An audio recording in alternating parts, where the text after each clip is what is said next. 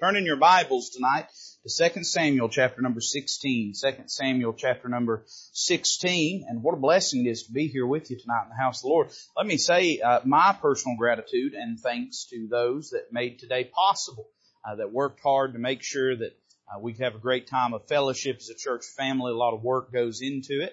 And especially those in the kitchen, those laboring over there. But not just that. We had food. Because you brought food, amen. And I know that there was a lot of hard work went into that, even in your own homes. And just want you to know how much I appreciate it. What a blessing that today has been to me. 2 Samuel chapter number 16. And I'd like to begin reading in verse number 1. 2 Samuel chapter 16, verse number 1. We'll read 4 verses here, and then I want to jump over and read a few verses out of chapter 19. The Bible says, in verse number 1, when David was a little past the top of the hill, behold, Ziba, the servant of Mephibosheth, met him, with a couple of asses saddled, and upon them 200 loaves of bread, and 100 bunches of raisins, and 100 of summer fruits, and a bottle of wine. And the king said unto Ziba, What meanest thou by these? And Ziba said, The asses be for the king's household to ride on, and the bread and summer fruit for the young men to eat, and the wine, that such as be faint in the wilderness may drink. And the king said, And where is thy master's son? And Ziba said unto the king, Behold, he abideth at Jerusalem. For he said, Today shall the house of Israel restore me the kingdom of my father. Then said the king to Ziba, Behold, thine are all that pertained unto Mephibosheth. And Ziba said, I humbly beseech thee that I may find grace in thy sight, my lord, O king. Now turn over to chapter 19 with me. You know, you've heard this before. There's 3 sides to everything, right? Your side, my side, and the truth.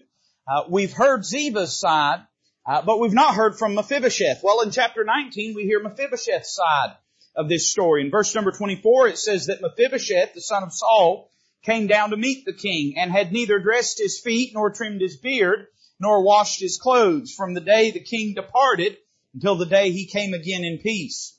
And it came to pass, when he was come to Jerusalem to meet the king, that the king said unto him, Wherefore wentest not thou with me, Mephibosheth? And he answered, My lord, O king, my servant deceived me.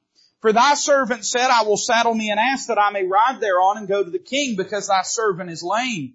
And he hath slandered thy servant unto my lord the king. But my lord the king is as an angel of God. Do therefore what is good in thine eyes, for all of my father's house were but dead men before my lord the king. Yet didst thou set thy servant among them, that did eat at thine own table. What right therefore have I yet to cry any more unto the king?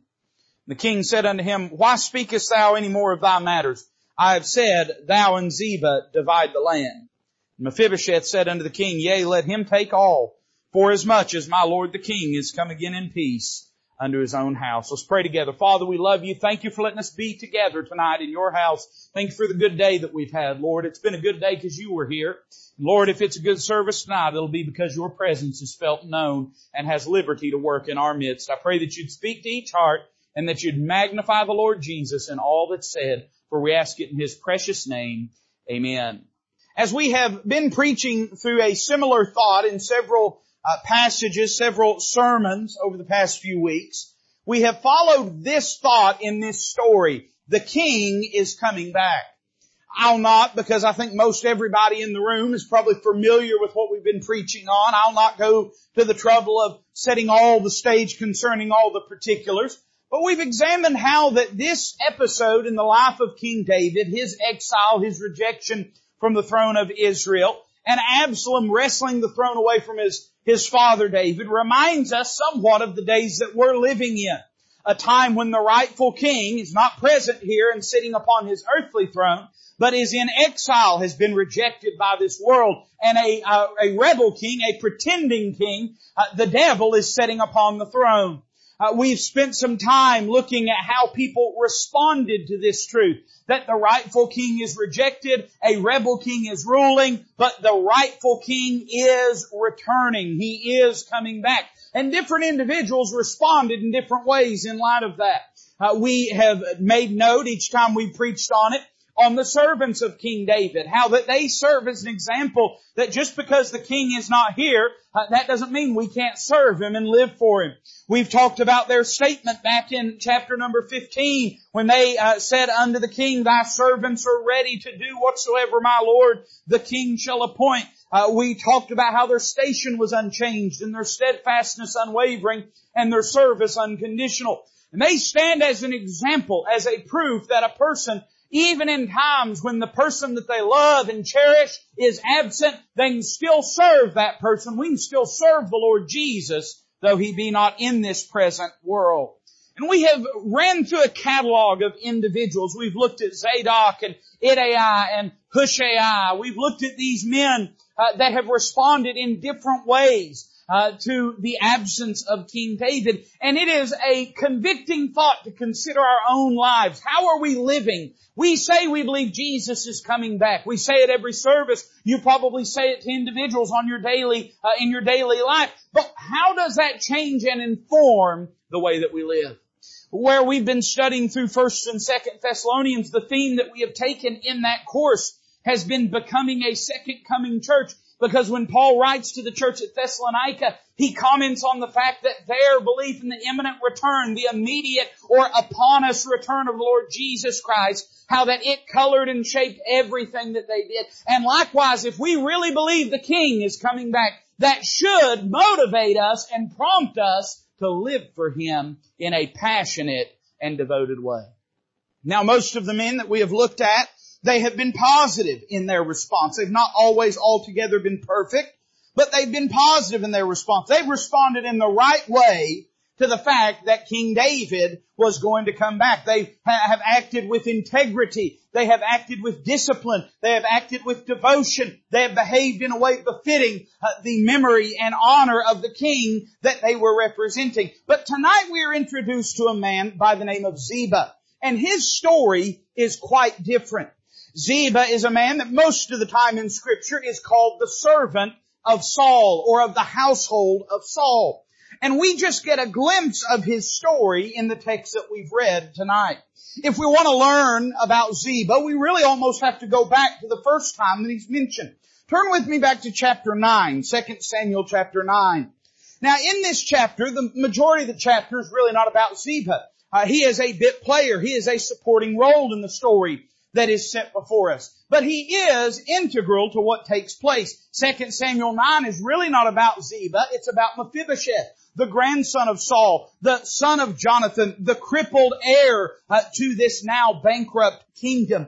And listen to what the Bible says about Ziba, the servant of Saul, the servant it would become of Mephibosheth, his role that he played in this chapter. Let's begin reading in verse number 1. The Bible says in 2 Samuel 9, verse 1, David said, Is there yet any that is left of the house of Saul, that I may show him kindness for Jonathan's sake? That's the son of Saul. That was David's friend. And there was of the house of Saul a servant, whose name was Ziba. And when they called him unto David, the king said unto him, Art thou Ziba? And he said, Thy servant is he. And the king said, Is there not yet any of the house of Saul, that I may show the kindness of God unto him? And Ziba said unto the king, Jonathan hath yet a son, which is lame on his feet. And the king said unto him, Where is he? Ziba said unto the king, Behold, he is in the house of Machir, the son of Ammiel, in Lodabar. Then King David sent and fetched him out of the house of Machir, the son of Ammiel, from Lodabar. Now when Mephibosheth, the son of Jonathan, the son of Saul, was come unto David, he fell on his face and did reverence. David said, Mephibosheth. And he answered, Behold thy servant. David said unto him, Fear not, for I will surely show thee kindness for Jonathan thy father's sake, and will restore thee all the land of Saul thy father, and thou shalt eat bread at my table continually. Let me just pause there and say, thank God for the grace of God. Amen. And he bowed himself and said, What is thy servant, that thou shouldest look upon such a dead dog as I am? Then the king called to Ziba, Saul's servant, and said unto him, I have given unto thy master's son all that pertain to Saul and to all his house. Thou therefore and thy sons and thy servants shall till the land for him. Thou shalt bring in the fruits, that thy master's son may have food to eat. But Mephibosheth, thy master's son, shall eat bread always at my table. Now Ziba had 15 sons and 20 servants. Then said Ziba unto the king, according to all that my lord the king hath commanded his servant, so shall thy servant do. As for Mephibosheth, said the king, he shall eat at my table as one of the king's sons. And Mephibosheth had a young son whose name was Micah. All that dwelt in the house of Ziba were servants unto Mephibosheth. Now you may say, preacher, why did we take the time to read that? Because it provides for us indispensable information as to why Ziba reacts the way that he does in 2 Samuel 16. Why he treats Mephibosheth the way that he does. You know, the name Ziba, it means statue. And it's related to the word from which we get our word for station. The idea of position or prominence. And evidently Ziba was a man that though he was a servant, he was a man of great power and of great influence. Some commentators have suggested, and I'll say more about this later, but that David's reaction and dealing with Ziba was probably due to how influential this man Ziba was. Certainly he's a servant who has under him 20 other servants. He is a man, though he is a servant of Saul. He has not been executed as being part of an old regime, but his position has been maintained. In other words, he is a man of authority. He is a man of means. He is a man that has had to some degree control over his own life and his own ability. And all that's going very well for him until one day when David sends him down to Lodabar to pick up a cripple by the name of Mephibosheth. When we read chapter 9 of 2 Samuel, we learn a few things about him. Listen carefully to this. We learn, number one, that Ziba is a man with a pardon. As a servant of Saul, David should have executed him. By the way, later on, Solomon would do this very thing when he would ascend the throne of Israel. He would establish his power. Now that's a real fanciful and beautiful and historical way of saying, kill everybody that belonged to the old regime. Solomon, when he ascends the throne, he begins to take heads off left and right. Why does he do that? He's securing his power and ensuring that no insurrections can take place. Well, one would think when Ziba, who has been a faithful servant in the house of Saul, that when David ascends the throne, David would have took his head off. David would have killed him. David would have set out with the old and in with the new. But instead, David pardons him. He shows grace in his life, just like he showed grace in Mephibosheth's life. You know, sometimes we kind of get an idea that God that He didn't need as much grace for us as He did for somebody else. We look at people in their brokenness and think, oh, how precious the grace of God is. Don't you know it took just as much grace for God to save you and I? We may have been grown up in a church-going household. We may have grown up with mamas and daddies that loved us and taught us the Word of God. But it took just as much of the grace of God for God to forgive Ziba as it did for David to forgive Ziba, as it did for David to forgive Mephibosheth. Though his brokenness was internal, it was no less brokenness. And he is a man whose first statement concerning him reveals that he had been forgiven by the king.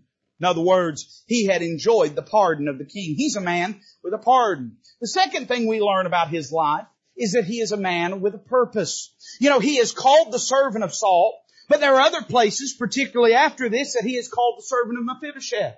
And in fact, after the king pardons Ziba, his next responsibility is to go and to be a servant to the most broken of his household. Can I tell you this? When God saves you and I, you say, preacher, what does He save us for? He saves us so that we can be servant to the most broken amongst us. He is now a man that has been called to serve another. And not only to serve another, let me say this, to serve somebody that needed a lot of service.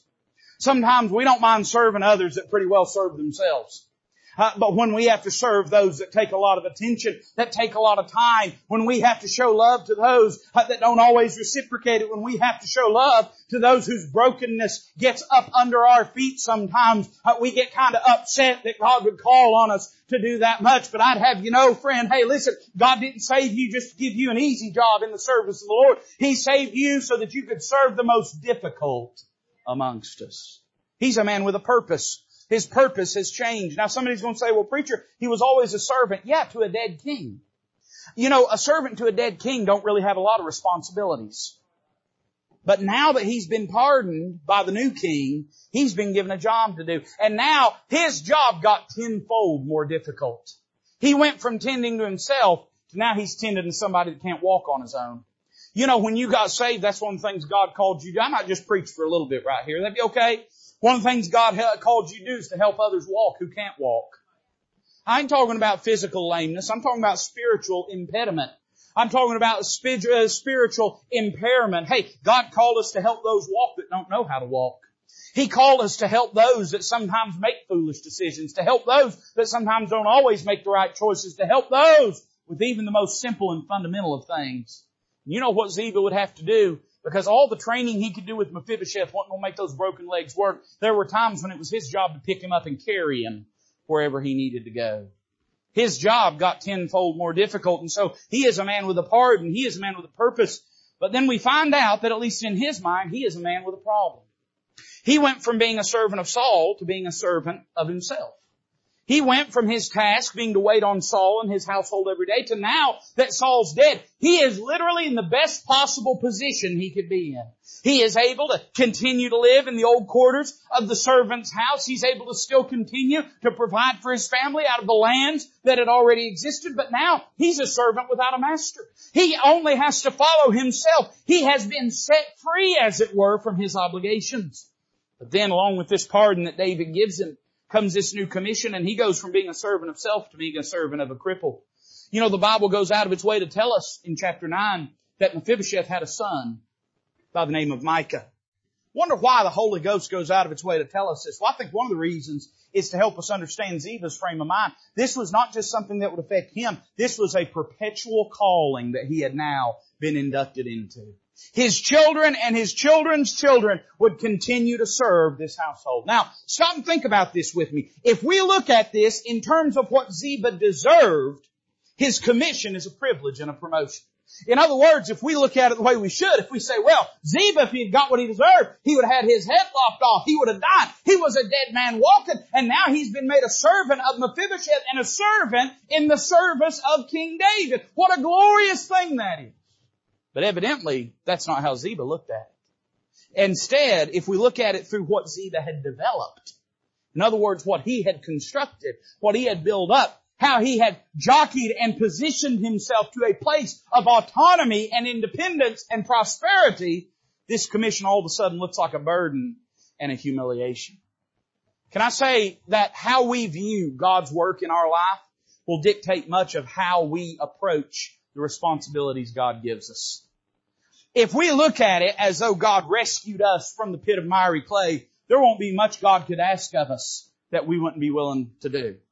If we feel like God scouted us like a sports scout and traded for us and bartered for us and recruited us because we're so awesome, there's going to be a lot of stuff that we think is beneath us.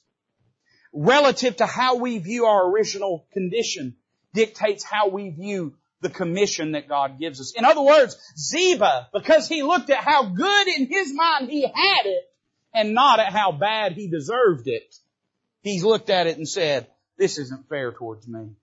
I'd say this, and I understand the weight of the burden of what I'm about to say, but I believe there's scriptural foundation. God help any Christian say, it's not fair what's been done to me. You with me tonight? That's alright. Go ahead and burp. That way you can say amen. Hey, listen, God help any of us say, it's not fair what's been done to us. I'll tell you something, the moment you took that pardon from the king, you gave up any right to ever look at God and say, it ain't fair how I've been done. If we'd been done the way we deserve to get done, there wouldn't be nothing left to do anything to. But He redeemed us. He saved us. He is a man in his mind with a problem. And that brings us to our text tonight, because evidently he is a man with a plan. He sees David being exiled from the kingdom. And in the exit of David, he sees an opportunity for himself. An opportunity to gain the upper hand over Mephibosheth. He uses, in other words, a weaker person as a prop and a stepping stone to exalt himself. I want to preach to you on this thought tonight. Abusive in his absence. You see, how we treat other people says a lot about what we believe concerning the king's return. When I read this story about Ziba, what I learn is that he viewed this whole thing as a game, as a system that he could fix and rig to try to better himself Because, and I'll go ahead and just give you a little bit of the message before I get there. He didn't ever really believe the king was coming back anyway. What do we learn about Ziba's behavior? I want you to notice a few thoughts and then we'll be done tonight. Notice first off with me, you can go back to chapter 16 and notice with me his service to the king. If you were to only read these 4 verses and not read anything else about Ziba, what you would think is here is an upright and honorable man who is devoted to King David. And that's not by accident. For Ziba wanted to project the image of someone that had undying loyalty to King David. When he approaches, the Bible says in verse 1, when David was a little past the top of the hill, behold, Ziba, the servant of Mephibosheth, met him with a couple of asses saddled, and upon them 200 loaves of bread, and 100 bunches of raisins, and 100 of summer fruits, and a bottle of wine. And the king said unto Ziba, what meanest thou by these? And Ziba said, the asses be for the king's household to ride on, and the bread and summer fruit for the young men to eat, and the wine that such as be faint in the wilderness may drink. We see his service to the king. In other words, by outward appearances, he's not only doing what others are doing, he's doing more than what others are doing. Can I tell you this? Outward appearance is not always the sum total of the matter. You can look like you're doing something for God, and externally speaking, you can be doing something for God, and yet there be something far more nefarious underneath. Notice just very simply by observation, number 1, he gave financially. It's interesting though, and I'm just going to say this. I don't know how this is going to come out, so I'm just going to say it. That's 90% of preaching anyway. I'm just going to say this and see how it comes out. What he gave didn't belong to him in the first place. What he gave belonged to Mephibosheth in the first place. What he gave belonged to somebody else, but somebody else passed it along for him to give to the king. And if he had been doing the right thing, he would have been leaving something for somebody else to pass along. I'm saying this. We may all think we're really something. But at the end of the day, we wouldn't be here if somebody hadn't come before us and poured the truth of the gospel into our life and made a difference. He gives financially. He's willing to give in and of himself, but even in that giving in and of himself, he's not giving of himself. He's giving that which belongs to his master, which the king gave unto his master. And at the end of the day, hey, listen, we ought to support the work of God. We ought to give financially. Every one of us is not only obligated to, but we're privileged to get to do so. But at the end of the day, everything we give has been given to us first. Hey, there's nothing that a man has that he hadn't received from the Lord. Everything you and I have, we may give to the Lord, and I hope we do, and praise God that we do. But we ain't doing nothing but giving something back to the king that he's done gave us in the first place. The only reason Ziba had this is because David gave it to Mephibosheth in the first place. The only reason we have what we have is because it's been given to us in the first place. He gave financially, but number 2, I notice he gave fealty. David says something interesting in verse 2. He says, what meanest thou by these? Now, isn't that an interesting way for David to ask that? He didn't say, what are these for? Now, that's what Ziba answers, but that's not what David asks. David asks, what meanest thou by these? In other words, he was saying, Ziba, what you getting at by bringing me these things? And in the mind of Ziba, the greatest thing he could do, boy, I'm about to get us in trouble right now. It's a good thing we got a building fund because I'm about to just bottom her out. You ready? If the best we can do for God is what we give to Him, we ain't really doing much for Him. If that's the most of what we do, is cut a check, we ain't really doing that much for Him. I don't know if you're aware of this, God already knows your PIN number. You see, Ziba, because he was earthly minded, he thought he was doing something spectacular by giving. And David looks at him and says, what is deeper that you're giving to me? Now, he can't look past that. All he can do is just look at what he's given the Lord. But I would say this, that if Ziba was to answer the question that David would have asked, he would have said this, I'm pledging to you my loyalty. He calls David his king. He says that he is David's servant. And what he's saying is this, I'm loyal to you. I'm on your side. I'm casting my lot with the house of David. That's very interesting considering you don't ever see him again anywhere else in Scripture. I would say this, that a person can from the outside look like they're investing in the work of God. They can proclaim and declare their loyalty to the Lord. But as we can see in the life of Ziba, though he had all the externalities of serving God, though a person would look at him and say, boy, he's one of the few that in this moment is going out and is meeting King David, we learn because we have a King James Bible that there was something else that was going on here. And I would say just because a person externally looks like they're serving God, that don't mean that on the inside everything's right. Listen, if everything's right on the inside, it'll be right on the outside too. But just because everything's right on the outside, that don't mean everything's right on the inside. Do you remember one of the great charges that the Lord Jesus laid against the Pharisees? He called them whited sepulchres. Whited sepulchres. What that means, that's a mausoleum. That's a tomb, a sepulchre is. And He says, you're like whited sepulchres. You're like a mausoleum. You're like a tomb with a fresh coat of paint on it. On the outside, you are beautiful and garnished, but within are dead men's bones. He said, everything looks good on the outside, but I can see on the inside. And I can see that everything ain't right in there. I would say it's good that everything be right on the outside, but we better make sure it's right on the outside because it's right on the inside. You say, preacher, how do I get everything right on the outside? You get it right on the inside, and it'll get right on the outside.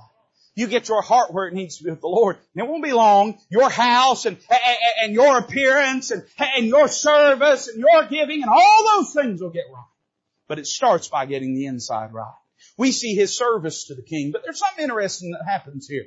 We see not only His service, but we see a statement that He makes. Look with me at verse number 3. And the king said, and where is thy master's son? Now here would have been the right answer. The reason I know it's the right answer is because when I ask y'all where somebody is, y'all always answer the same thing. Oh no.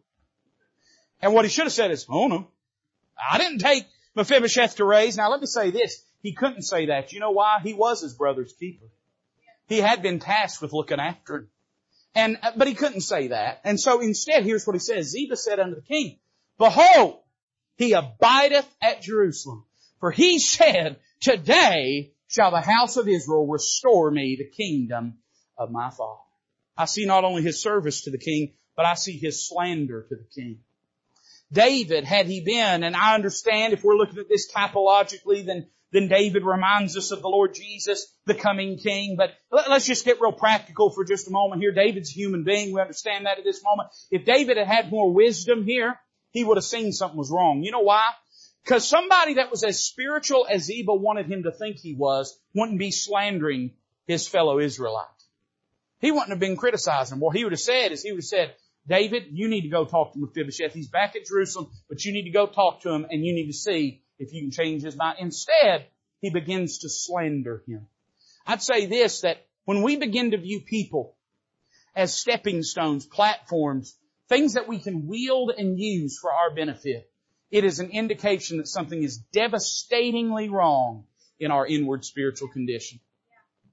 The problem with Ziba, I don't know that Ziba bore any personal malice towards Mephibosheth. I don't know why he would. Ziba wouldn't have had what he had David not made him the servant of Mephibosheth. I don't know that he hated Mephibosheth. He just wanted out from under the responsibility of having to take care of him, and he wanted to find some way to secure his own financial independence. And he said, here's how I'll do it. I'll throw him under the bus, and it'll be better for me. There ain't an ounce of Christianity anywhere near that. When we view people as utensils that we use as pawns in a game that we can move around and manipulate and coerce. Listen, I've seen Christians do this. I've seen pastors do it. I've seen ministry leaders do it. That they just view people as little pawns that they can move around the board to try to control things. Hey, we have missed something when we get to that place. He looks at him and we see his slander to the king. We could say two things about it that are critical. Number one, his accusation was unjust. So what do you mean, preacher? Well, here's the problem. Mephibosheth wasn't there to defend himself. He is saying something without giving Mephibosheth the opportunity to speak his own part. Let me say, it would have been wiser for David to wait before he made a decision, but this is part of the reason that the Bible has constructed things the way that it has in the New Testament church, where that when you have an issue with somebody, you go to the person that you have an issue with. You know, 90% of the time when people have conflict, it's rooted in pride and misunderstanding.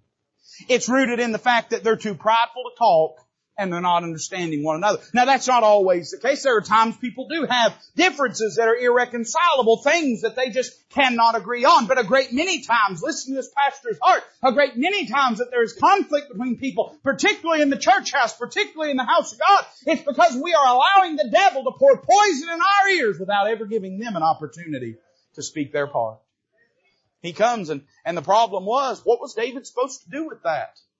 What was he supposed to do with it? He couldn't do anything with it. I have people come to me, not all the time, but occasionally I have people come to me and tell me about so-and-so's upset or so-and-so this and so-and-so that. Listen, I want you to bear your burdens to me. I'm not criticizing that. But sometimes when people come to me and they tell me, well, so-and-so said this or so-and-so did this, all I know to do is look at them and say, well, let's go talk to so-and-so. The only way it's going to get worked out is if we go and talk to so-and-so. You'd be amazed how many times people are hesitant to want to do that. Fact is, if we'll go to people and deal with things out in the open, hey, listen,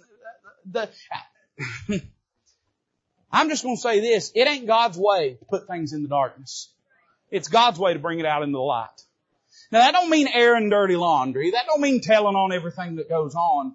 But I'm saying this, the reason that Ziba could get away with what he got away with was because David was willing to listen to him slander someone that wasn't even there to be able to defend himself. What he should have said, and David makes a foolish decision here. He makes a decision without having all the information. But what would have been better would have been if David had said, Ziba, you go back and you get your master and you bring him here and I will hear you both out. And then we will have an answer to this. Ziba would not have been willing to do that. You say, how do you know that, preacher? Because that's the reason he left Mephibosheth back in Jerusalem in the first place. When people are scared of the light, it's because there's some darkness somewhere. When they're scared of searching this thing out and finding it out, and let me just give you a little wisdom. When you're dealing with people and people come to you and they tell you things and they are unwilling for you to investigate that matter, they don't want it pursued, they don't want it looked at, it's because somewhere something stinks. Otherwise, why would they not want to figure that out and to find out the truth of the matter? The problem with his slander, number one, his accusation was unjust. But here's the real problem with it. His accusation was untrue. It wasn't true. We learn from Mephibosheth later that what Ziba said happened did not happen. Listen to how Mephibosheth tells the story in 2 Samuel 19. He answered, my lord, O king, my servant deceived me. For thy servant said, I will saddle me an ass that I may ride thereon and go to the king. Now here's what happened. Mephibosheth can't go do that. So when he says, I said this, he looked at Ziba and said, go saddle up a donkey. I want to go and follow King David. Ziba said, yes, sir. Turned around, left, went out for a pack of cigarettes and never came back. He left and left him behind. It says, I will saddle me an ass that I may ride thereon and go to the king because thy servant is lame. And he hath slandered thy servant unto my lord the king. What you find out here, and let me just boil it down and move on, is that Ziba was willing to lie and slander others if it could better himself. There's no excuse to slander others. There's no excuse to lie. There's no means, there's no end that justifies that means. I'm sorry, that's worldly rationale. God is righteous enough and God is wise enough. He don't have to use bad means to reach a good ends. He can do it the right way, the righteous way. So we find out that though outwardly, externally, everything looked right, on the inside, there was a problem here. Now here's the question. Why did he do this? We see not only his service to the king and his slander to the king, but we see his subtlety towards the king. Now, Ziba does something here that's more understandable than what you or I do, although we do this very thing. The Bible says in verse number 4, then said the king to Ziba, behold, thine are all that pertained unto Mephibosheth. And you can see Ziba trying to hide the grin creeping up on his face, trying to feign humility. And Ziba said, I humbly beseech thee. Humbly. This is a man that just lied through his teeth about his master. I humbly beseech thee that I may find grace in thy sight, my Lord, O King. You see, it was all a game to Ziba. It's how he viewed people. It's how he viewed interactions with people. Merely tools that he could use to accomplish what his desires were. And he viewed the king this very same way. He was trying to play David for a fool just as surely as he was trying to play Mephibosheth for a fool. Notice that he was, number one, subtle in his motives. What did he want? He wanted what belonged to Mephibosheth. And he was willing to lie, and he was willing to slander, and he was willing to do whatever it took to get it. Not only was he subtle in his motive, but he was subtle in his manner. He feigns humility. He has all the externalities of being humble and being gentle and being sincere. But every bit of it was nothing but a game. Now can I tell you something? We look at it and we say, it's awful. Didn't he know King David was a wise man? Well, number one, in Ziba's defense, it worked. Number two, if you're going to criticize Ziba, what are you going to say about you and I doing it to God? Because we try to do God that very same way. Why would we as a child of God think that we can get ahead in the service of the Lord, in the work of God, in the will of God in our lives, in secular pursuits, in whatever it is, by being less than honorable and less than ethical. Don't we know that our King has eyes everywhere? Don't we know that He knows what's going on? I don't know if you realize this. A lost man, he may be able to deal with whatever happenstance, luck, chance, fate, destiny, whatever pagan ideal that he subscribes to. But you're a child of God. And your life follows providence. And as such, there's nothing happens in your life that the good hand of God ain't dealing with. So why would we think that we could coerce and manipulate, use deception to try to accomplish things? It's not that other person only that we're trying to manipulate. He wasn't just manipulating Mephibosheth, he was trying to manipulate the king. And let me say something, child of God, when we use dishonesty, insincerity, when we use dishonor to try to do things in our life, it ain't just them other folks we're trying to gain. It's the God of glory that has the jurisdiction over our lives. We're trusting that we can pull the wool over His eyes as well as over theirs.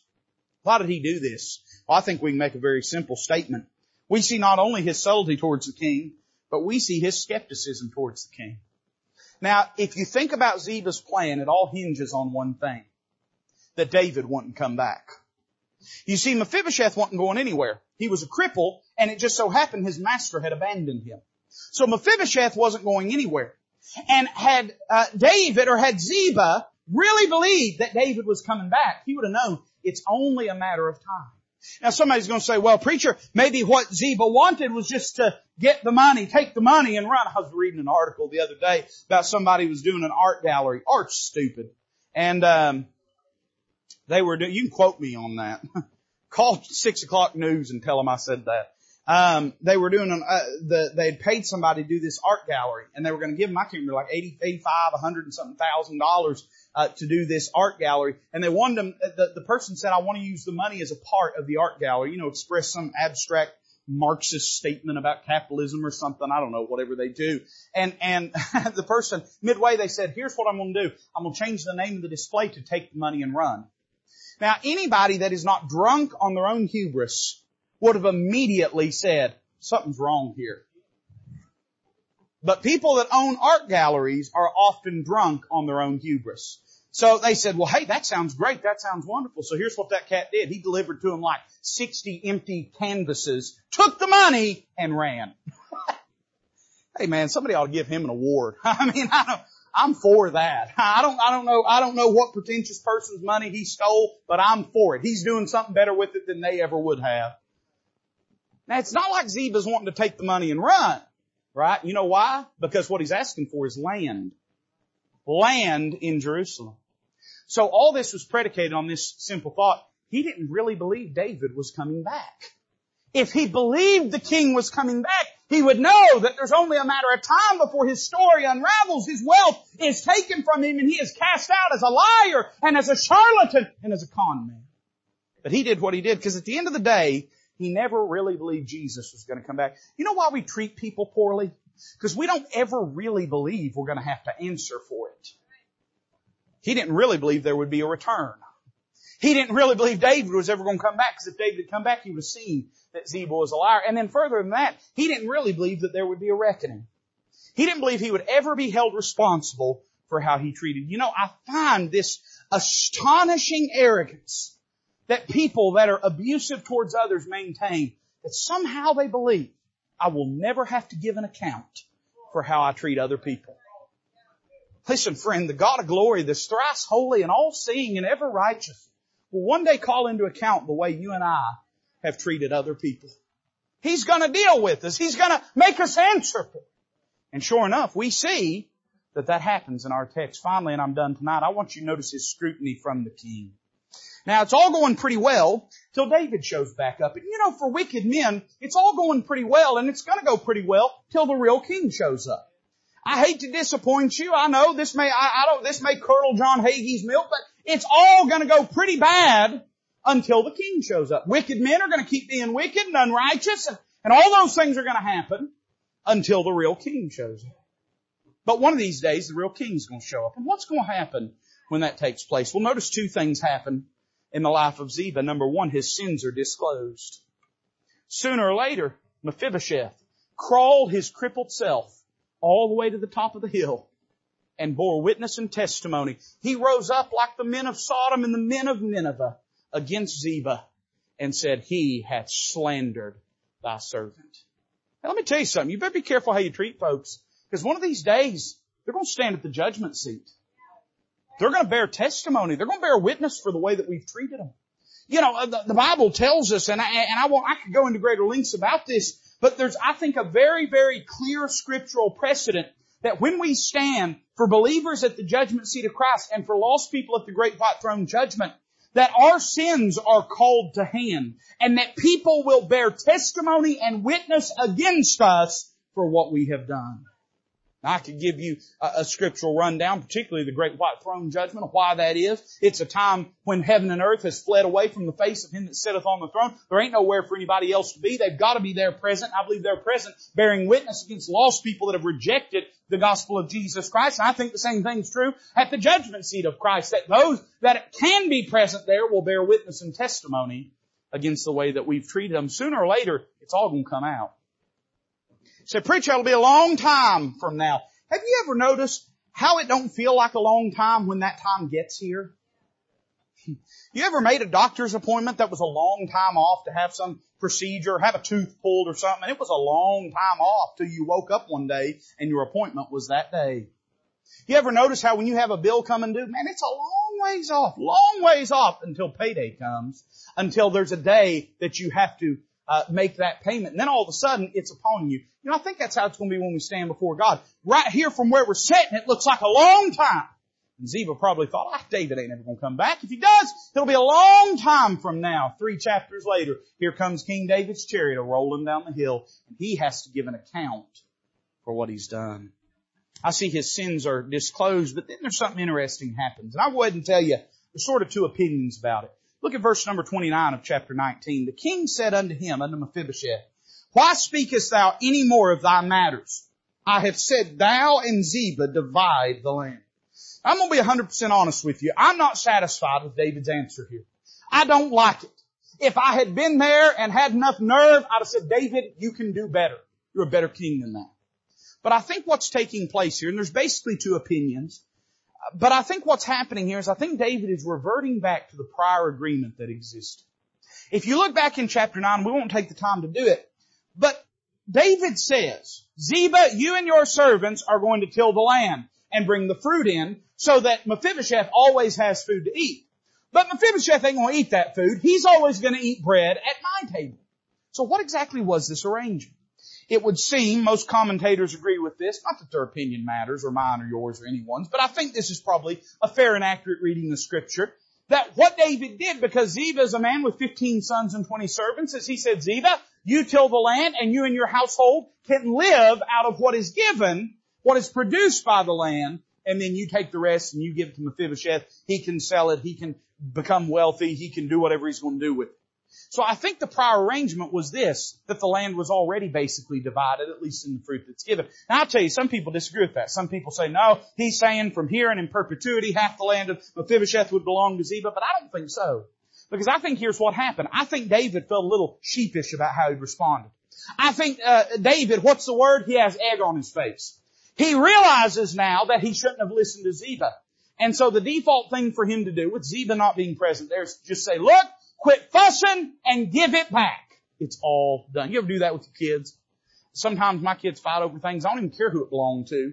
Sometimes I don't even know whose it was, and I'll say, give it back. I ain't even in the same room. I don't know who's got it. I don't know what it is. I don't know who took it from who. But that's just my default. Hey, you give it back. I don't know who's right or wrong. But because I don't know, I just say, you know what? Let's go back to the original plan. You say, preacher, what are you getting at? I'm saying this. I see his sins are disclosed, but I see his sentences delivered. Eventually the king set it all right. He set it back the way it was supposed to be. Can I tell you, one of these days, a lot better than King David ever did, our king's going to set everything right. Our king's going to set everything right. I texted a news article to my wife earlier about some kind of outrage. I don't know. When's the last time you read good news? And my wife just replied back. She said, God's going to hold them all accountable one day. You try being married. She's severe. Listen to that. You hear that? But she's right. Hey, listen, one of these days, God's going to deal with them better than you or I could ever deal with them. There's a limit to what we could do. We could maybe punish them to some degree, but hey, God has the ability to deal with them in perfect righteousness and judgment. And in your life and mine, you realize we ain't never going to get away with it. One of these days we're going to have to answer for it. Not because the preacher says so, because the Bible says so. Not because your friend or your neighbor or your family or society is going to make you, but because we have a righteous God. One day He's going to set everything right. So you say, preacher, what do we need to do? Well, we need to do what Mephibosheth or what Ziba should have done. He should have stayed right there and kept serving that crippled man. That was what the king told him to do. He should have poured his whole life into serving someone else with the love of God. And what we need to do is commit ourselves to treat others as though they were the king themselves. Isn't that what David said he wanted done with Mephibosheth? He said, he's going to be as one of the king's sons. He looked at Ziba and said, I want you to treat him as good as you treat me. He said, preacher, how do we need to treat other people? We need to treat them as good as we treat Him. And if we'll do that, we won't be ashamed at His coming. Let's bow together tonight as a musician comes. The altar is open. Boy, I don't know. I don't know what God may have said to your heart tonight. You might be one of those that has been treated poorly by others. So, preacher, what do I do? You know, Mephibosheth, he never did. He disclosed that Ziba had done something wrong. But you know when it was all said and done?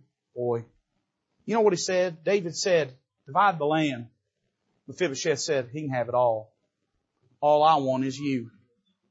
You know, when we get satisfied with Him, we'll be fine to let those that mistreat us, that pour that hatred, that anger upon us. And by the way, I'm not saying it's appropriate or acceptable for Him to do, nor am I advocating anybody stay in a dangerous situation. But I'm saying this, we'll be able to find the grace to forgive when we get satisfied with the King and Him alone. Maybe you're one of those that's been maltreated by others. You say, preacher, what do?